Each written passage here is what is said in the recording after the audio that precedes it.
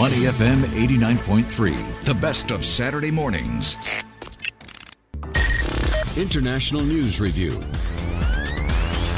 Welcome back. Time for our International News Review with Steve Oaken. Steve, we were talking about who I look like and Neil and whatever earlier. Who have you been mistaken for?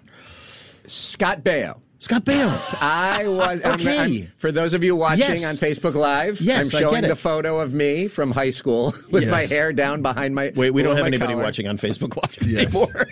Joking. Yes, so Scott Baio. I can see that. You even had the center part and the hair feathered back, just like Scott Baio did in the 80s. Everybody had their. Everybody But you did, do yeah, look. yeah. I mean, Scott Baio is obviously Italian-American. Is there Italian on your side? No, but There it looks a little. but a little Mediterranean. But that Okay. was. But yes, Scott Baio. Joni loves Chachi. Yep. Happy days. Not Scott Baio with his politics of today, No. but the Scott Baio He's, of yeah. the 80s. To I me, will he take. was Bugsy Malone. I He's love that film. Slightly off the reservation Great these days. movie, but- Bugsy Malone. Great Okay. movie. Hey, we got to move quickly on. We have a lot to cover today, and a story that we hadn't been planning to cover until late last night. Sadly, jailed Russian opposition leader and spokesman, critic of the Kremlin, critic of Putin, Alexei Navalny, died in prison yesterday. And everybody from Joe Biden to everybody else is saying Putin killed him. We don't know that. They haven't released exactly why. But what is the importance of his death to the opposition movement in Russia, Steve? And is there a larger, wider importance to it? Well, as Brookings summarized, that Putin's goal is to eliminate all opposition to his rule. It is likely to see an increase of repression after Putin wins re-election, which, of course, is a sure thing, and that we're now entering an era that resembles the Stalin years more than anything else that followed since Stalin died. That's an extraordinary comment. Which I believe he'll extend Yeah. Stalin's lead. I mean, once he gets re-elected, he'll have been in power longer than Stalin was. Wow. Yeah, so this is a huge implications globally, huge implications for people in Singapore, because what is this going to mean in terms of Russia and its aggression beyond Ukraine, for the killings that are continuing to go on in Ukraine? What is it going to mean for NATO? What is it going to mean for the U.S.? So this is a major news event, because it is going to have implications well beyond Russia's border. I mean, it's worth taking a step back. If we assume that he had a role in his death, you just add it to, remember Prigozhin was essentially blown out of the sky. Then there was the assassination attempts of Litvinenko and Skripal in England, of course. So he sent agents across into different countries, different borders. And that's not even counting the politicians, the businessmen, the journalists, the lawyers. People that have been arrested and disappeared. In Ukraine, Georgia, and Chechnya. But he's still there. And we know that Putin changed during COVID. Something happened to him. He got caught up in this very romanticized, imperialistic view of 19th century, almost medieval Russia. He's still there. Where does this end? Joe Biden can make comments. David Cameron, the Foreign Secretary of the UK, can make comments. EU the same. But where does it end? Well, I mean, unfortunately, this is going to be worse and worse in Russia. The Russian authorities have arrested more than 100 people who've come out for attending vigils and protests following the death of Navalny in I think it was at least 8 cities across Russia, including Moscow and St. Petersburg. So he's going to clamp down even more in Russia. But the question is, what are other countries going to do? You see a debate in the U.S. right now. Should the U.S. continue to fund Ukraine in its battles with Russia? And maybe, I'm not holding my breath, but maybe this will give those House Republicans who are blocking the will of the majority of Democrats and Republicans who want to fund Ukraine to get this through. And so will it show the stakes and have more spending out of the EU, more spending of NATO members on their own defense? Will this bring more members into NATO? So it shows that there is only one way to stand up to a dictator like Putin, and that is you have to meet him with force. And let's see if that happens. Interestingly, an article I read that the sanctions have largely not been useful no, they've for the bypassed West most against, of them. because they've been bypassed bypassed by them. going to China and others to supply Russia whatever they need. Okay, well let's leave that and let's bring this, dovetail this into the U.S. Just today, a judge ordered former President Trump and his companies to pay nearly $355 million in the civil fraud case that ended a few weeks ago. Lots to discuss around that. Is this going to be important for this election year in the U.S., Steve? Well, there's so much happened this week. And, again, to bridge in to Navalny, I mean, Joe Biden got very blunt after Navalny's death. He said Congress needs to pass this aid for Ukraine. The tragedy reminds us of the stakes of the moment. History is watching the U.S. House of Representatives. The failure to support Ukraine at this critical moment will never be forgotten. You have Trump, who literally single-handedly shut down the legislation in the Senate that would have given the aid to Ukraine because it also addressed the immigration crisis. And Trump wants to be able to run against Biden on immigration. And he doesn't care if it helps Putin. If it helps him politically and it helps Putin from a geostrategic perspective, that's fine for Donald Trump. Yeah. And so now we have to see what's going to happen. So you have the geopolitics coming in, and then you have Trump's criminality coming in. Trump has been found, and the Trump organization has now been fined with interest. It's like $450 million for the fraud that they committed in New York. Now, this is going to be appealed, and he's not going to have to pay these checks for a couple of years, this $450 million. But it is certainly something that is going to continue to drain him. It's something that certain Republicans like Nikki Haley will use against him. So all of this comes together. So you have geopolitics, you have the criminal trials in New York, you have the coming criminal trials in Washington, you have what's going on with the criminal trials in Georgia, and then you have all the politics that are coming in where you see abortion coming up again and immigration coming up again. So there's so much to watch in the U.S. And there is this common argument that although Biden's age and mental state, which we can maybe touch on, has been talked about, there's still this overriding sense, Steve, that Biden may not be the best president, but he's the best chance at beating Trump. If that's true, that would suggest that the cult of Trump is hanging over both parties right now. There's no question that this election is going to be about Donald Trump. And it is the first time ever. And when we've done polling, well, not me personally, of course, but we in the United States have done polling. Whenever a president runs for re-election, it is a referendum on his term. So when Bush ran, against Kerry, it was a referendum on Bush. When Clinton ran against Dole, it was a referendum on Clinton. When Carter lost to Reagan, it was a referendum on Carter. When Bush the first ran against Clinton, it was a referendum on Bush. Polling shows this is going to be a referendum on Donald Trump and not on Joe Biden. And so the question is going to be, do people believe that Donald Trump can do a better job than Joe Biden? And the two issues that voters care about the most right now, well, I'd say the top three: immigration, number one; inflation and the economy, number two; crime, number three. Trump outpolls Biden on all three of those. But if this election is going to be about what is going to happen to our country, what is going to happen to democracy, what is going to happen to women's rights, with Donald Trump now coming out saying he wants to have a 16-week national ban on abortion. Why did Donald Trump pick 16 weeks? Because 4 months is a round number and he likes round numbers. Right? So that is what goes into his policymaking. It would be funny if it wasn't so sad. And that's what we're going to have to decide on. Who is this election going to be, for Trump or against Trump? Because Biden has lost the narrative right now because he is polling so unfavorably. So, Neil, to your initial point, I don't know that Joe Biden would be the best candidate to beat Donald Trump. I would throw another spanner in the works because I'm reading that latest polling in the last week or so, aside from your three issues, they're putting Biden's age and mental capability as their number one concern right now. Is there a possibility, to throw another spanner in the works, that we could even be talking about a third candidate, someone else who isn't Trump or Biden, potentially becoming the next American president? No.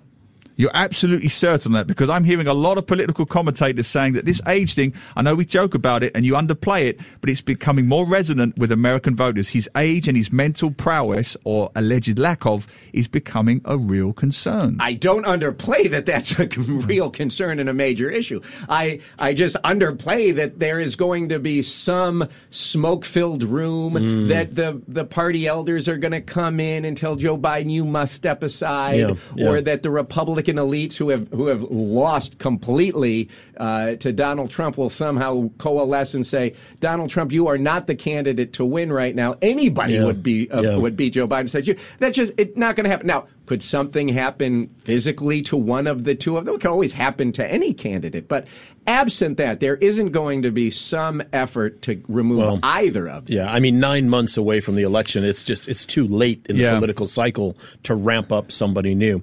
All right, we have to carry on from that. And by the way, Steve, your wife Paige has just weighed in on your doppelganger, and I'll get to that in a minute because I want to keep everybody in suspense.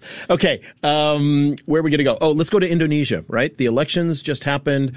Prabowo is the winner, and many people thought there might be a runoff, but there isn't. Let's talk about the business implications. What does that look like? What are investors going to be looking for? What is the business community?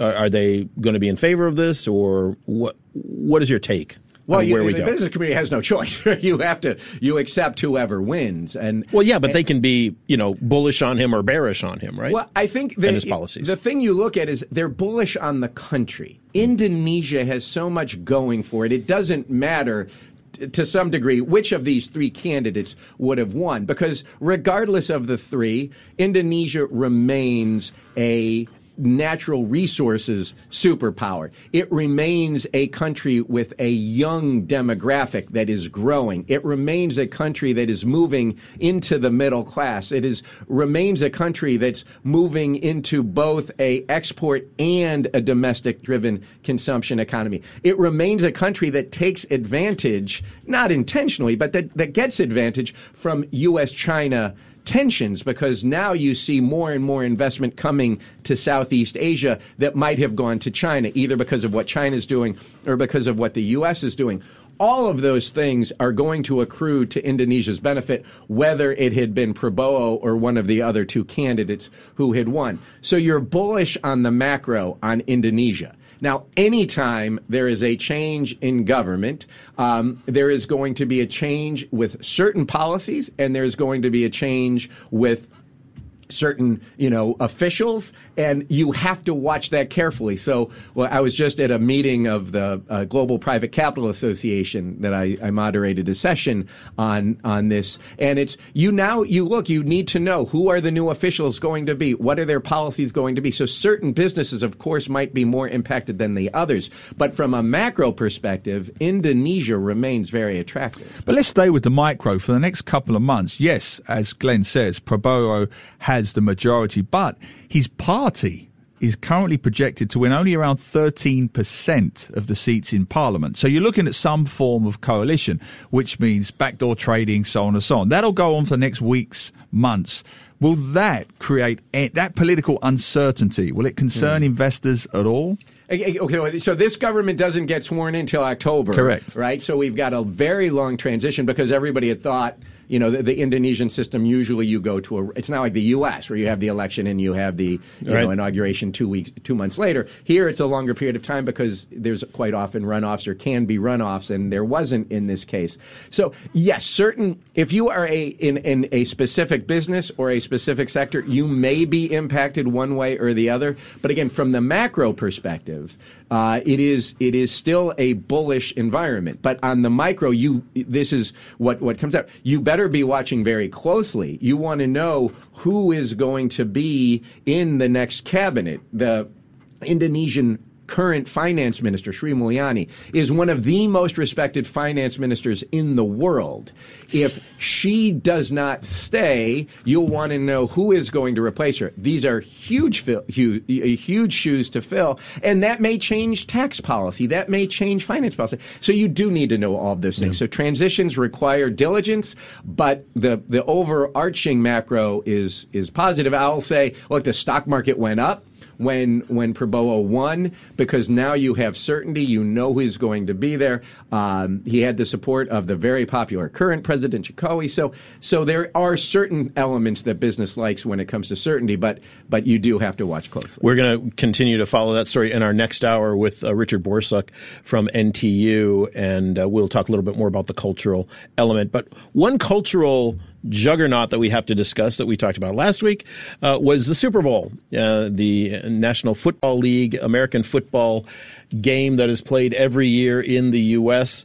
And Super Bowl 58 broke TV ratings records, the most in the watched US show ever in the U.S., 123 million viewers, which is it's not chicken, that's not chump change. That's pretty big. English Premier League gets 1 billion, but carry on. There we go. Yeah, so, okay, Steve, talk to us about what the cultural ramifications are of this.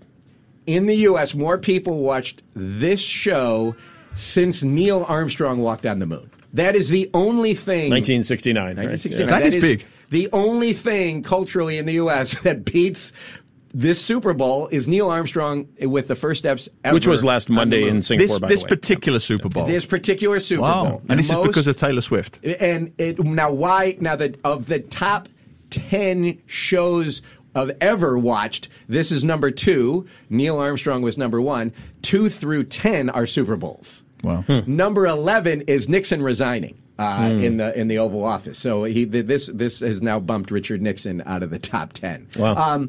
Okay, why is this one number 1 of all Super Bowls? It is Taylor Swift, because Super Bowl viewership was up 24% amongst women ages 18 to 24, up 11% amongst females aged 12 to 17. Women represented 47.5% of the total audience, an all-time high.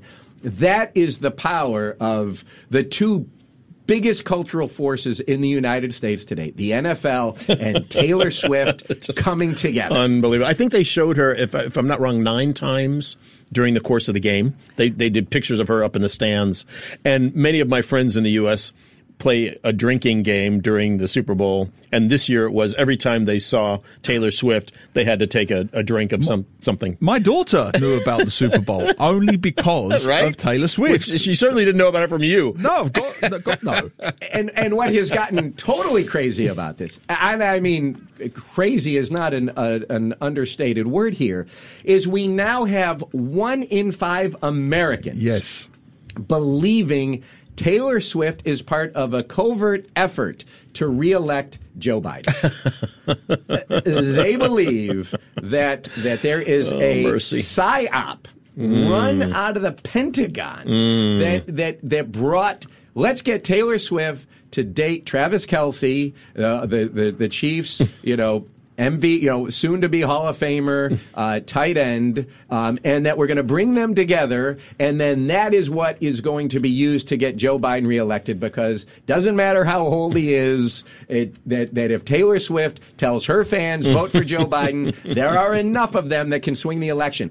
And that is actually true. There are so many great things about that. The fact that 20% of the nation actually believes that is both funny and terrifying. Wow. The second thing I love about it is, of course, the game went to overtime, which I believe is very unusual. It's only happened twice in recent years. Yeah, Whichever. It was an amazing game. It was a fantastic game. Yeah. So it went into overtime, which plays into the conspiracy theory even more. So now they're alluding the umpires were involved, the players were involved. It's fantastic. Referees. Yeah. And then the last point is, I just love the fact that of all of the things that the Republicans they're supposed to be so tough, they've got this tough man persona in their leader, but they're terrified of a female pop star. I love it. As they should be. And at the White House press conference, right? Or the press, the press avail they do every day in the White House with the White House press secretary. One of the questions asked, will Taylor Swift be coming to the White House with the Kansas City Chiefs when they come to celebrate the Super Bowl? And that, I gotta say, it's a legitimate question. Now, the answer the press secretary gave was, well, that's up to the Chiefs. And if they want it, the Chiefs can bring whoever they want to bring. But if Taylor Swift comes to the White House with the Chiefs to meet Joe Biden to celebrate the Super Bowl, and this happens for every Super Bowl champion, of course, and NBA champion and World Series champion, of course, other than when Donald Trump was president, because teams refused to go be with Donald Trump. And most notably, the Golden State Warriors would not go to celebrate at the White House with Donald Trump because they disagreed with his politics. Steph Curry despised him so much. But in this case, if Taylor Swift comes to the White House and meets Joe Biden, and Travis Kelce proposes to Taylor Swift in front of the president, and the president officiates the wedding. I made that one up because this is the first time I've heard it's going to be great. Oh, my God. The internet would explode. And yet another conspiracy theory. Well, all right. It's going to be more successful than when Scott Baio backed Donald Trump. Okay, so our parting shot is your lovely wife, Paige, messaged me during our Who Do You Look Like? You said Scott Baio. She said back when you started dating, she mistook you for George Stephanopoulos, who was then the senior advisor to President Clinton and then the White House communications director. And she said, literally, when we started dating, Steve was mistaken for George Stephanopoulos all the time. Imagine my surprise when I found out that I wasn't dating George Stephanopoulos. You were dating Paige, Scott Baio. You did the best you could, Paige. God bless you. But there you go. Steve's still a pretty good guy and a good catch, I would say. We all, you have dark hair, dark skin, and, we kind of all look alike. All right, we got to leave it there. Thanks, Steve. Good stuff this week, and we will carry on. See you next week. See you next week. Thanks, Bugsy Malone. To listen to more great interviews, download our podcasts at audio.sg or download the audio app. That's AWEDIO, audio at the App Store and Google Play.